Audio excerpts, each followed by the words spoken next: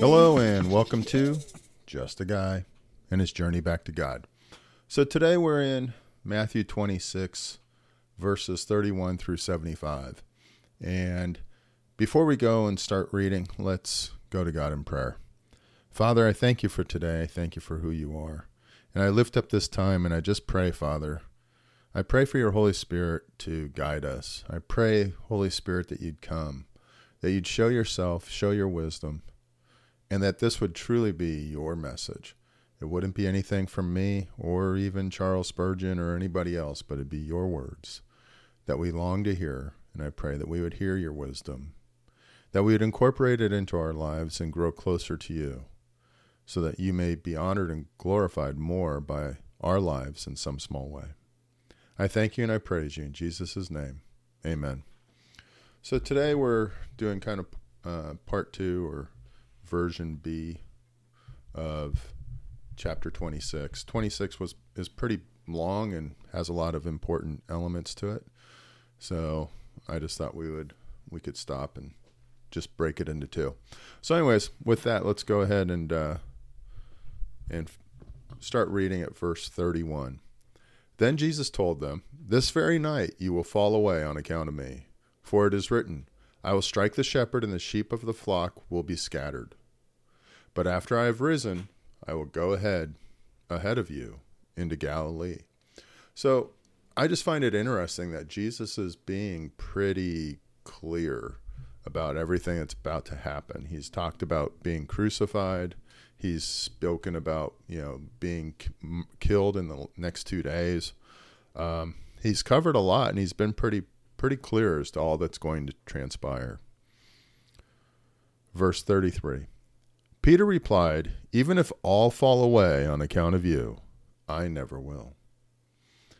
I can see me saying something like that because I have quite the ego.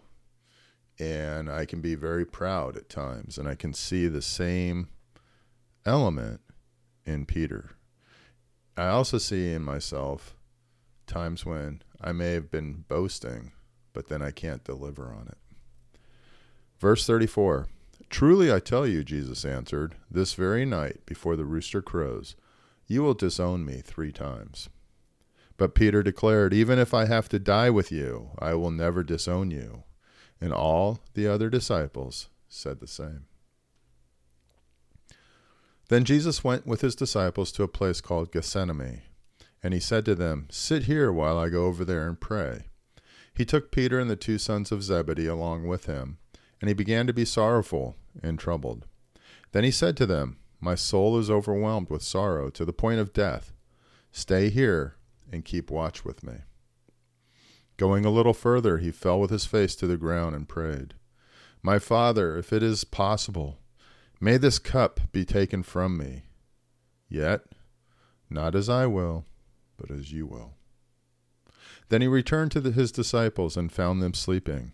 "Couldn't you men keep watch with me for 1 hour?" he asked Peter. "Watch and pray that you will not fall in temptation.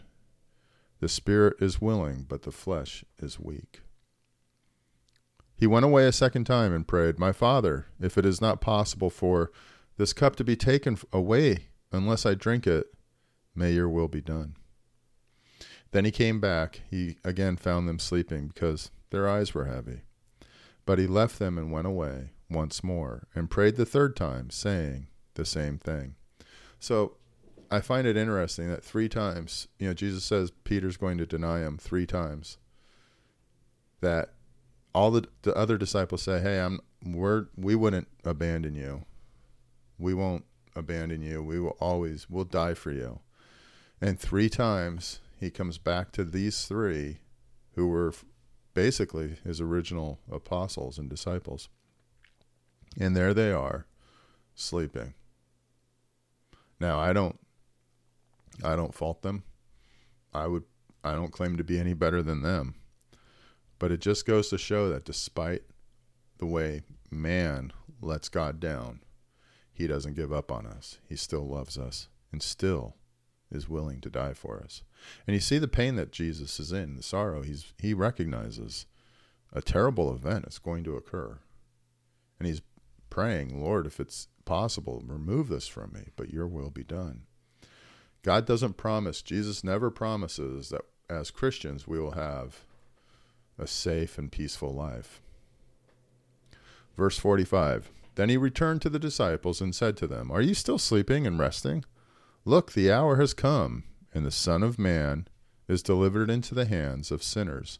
Again, he uses Son of Man. Rise, let us go. Here comes my betrayer. While he was still speaking, Judas, one of the 12, arrived. With him was a large crowd armed with swords and clubs, sent from the chief priest and the elders of the people. Now the betrayer had arranged a signal with them. The one I kiss is the man. Arrest him. Going at once to Jesus, Judas said, greetings, Rabbi, and kissed him. Again, notice he doesn't say Lord. He calls him Rabbi or teacher. Jesus replied, do what you came for, friend. Then the men stepped forward, seized Jesus, and arrested him. With that, one of Jesus' companions reached for his sword, drew it out, and struck the servant of the high priest, cutting off his ear. Put your sword back in its place, Jesus said to him, for all who draw the sword will die by the sword. Do you think I cannot call on my Father, and he will at once put at my disposal more than 12 legions of angels? But how then would the scriptures be fulfilled that say it must happen in this way? You see, God has a mighty army, and it's at his disposal. It's at Jesus' disposal, but he knows what has to happen. And as he says, but then how would the scriptures be fulfilled that say it must happen this way? In that hour, Jesus said to the crowd, am I leading a rebellion, that you have come out with swords and clubs to capture me? Every day I sat in the temple courts teaching, and you did not arrest me. But this has all taken place that the writings of the prophets might be fulfilled. Then all the disciples deserted him and fled. That must have been a disheartening event, that they all ran away. But he knew it would happen. Verse 57. Those who had arrested Jesus took him to Caiaphas, the high priest. Here the teachers of the law and the elders had assembled. But Peter followed him at a distance, right up to the courtyard of the high priest. He entered and sat down with the guards to see the outcome. The chief priest and the whole Sanhedrin were looking for false evidence against Jesus so that they could put him to death. But they didn't find any, though many false witnesses came forward. Finally, 2 came forward and declared, this fellow said, I am able to destroy the temple of God and rebuild it in 3 days. Then the high priest stood up and said to Jesus, are you not going to answer? What is this testimony that these men are bringing against you? But Jesus remained silent. The high priest said to him, I charge you under oath by the living God. Tell us if you are the Messiah, the Son of God.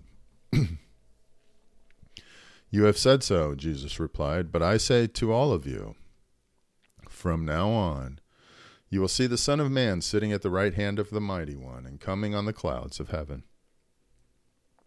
Then the high priest tore his clothes and said, he has spoken blasphemy. Why do we need any more witnesses? Look now, you have heard the blasphemy. What do you think? He is worthy of death, they answered. Then they spit in his face and struck him with their fist. Others slapped him and said, prophesy to us, Messiah, who hit you? Now Peter was sitting out in the courtyard, and a servant girl came to him.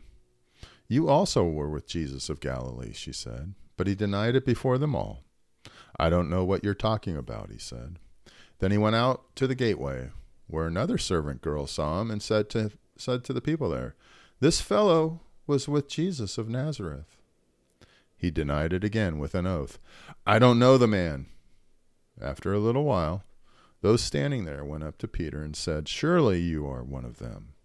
Your accent gives you away. Then he began to call down curses, and he swore to them, I don't know the man. Immediately a rooster crowed. Then Peter remembered the word Jesus had spoken, before the rooster crows, you will disown me 3 times. And he went outside and wept bitterly. So, what a terrible night, right? Peter, Jesus has sat there and he's blessed them all. They had the Last Supper. They then professed their commitment, and then they all ran away. And then Jesus tells Peter, "Hey, you're gonna go and betray me." And he says, "Not I." And then one of their own, betrays Jesus. And then Peter does. And yet Jesus continues down that path to a terrible end. And even beyond that, he puts up and deals with humiliation, being spat on by the leaders of the church or the synagogue, the chief priest. And yet Jesus looks and knows and has so much love for us. It's the only thing that you can say, to put up with everything that has happened and to have at the tip of his tongue the ability to call down a legion or 12 legions of angels to rescue him, to kill all these people, to destroy them. And yet he doesn't. He instead takes their abuse and submits to it with strength, but he still submits to it. It takes incredible strength not to call down the angels. He doesn't even need the angels. He's God. He could destroy the whole world at the utterance of a word, but he doesn't.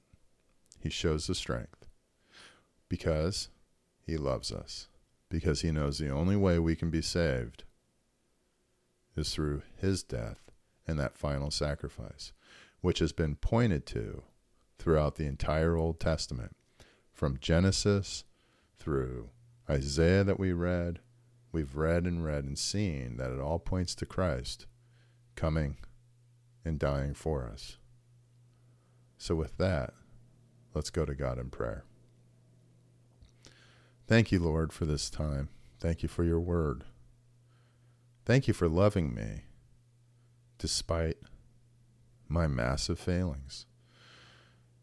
In all of these people, I see myself in my behaviors and my tendencies, in my character. I see the flaws of pride and arrogance from the Sanhedrin and the Pharisees, who think they know it all and that they're so important, they know everything, and they look past the miracles and they spit upon the Savior of the world. I see myself in Peter, who says, "I'm better, I will never fail you." And then he fails that very day. Not only does he fail by denying, but he fails by even staying awake by his friend's side, by his Savior's side, his Lord's side. He can't even stay awake. And yet through it all, you loved me enough to go and submit to this abuse and this death, to be the ultimate sacrifice, the final sacrifice. So, Lord, I'm thankful and I'm grateful for you. I just pray that I would bring you honor in some little way with my life. I pray that today I would do your will. It's in Jesus' name I pray. Amen. Hey, thanks for joining me at Just a Guy and His Journey Back to God. I hope you have a great day.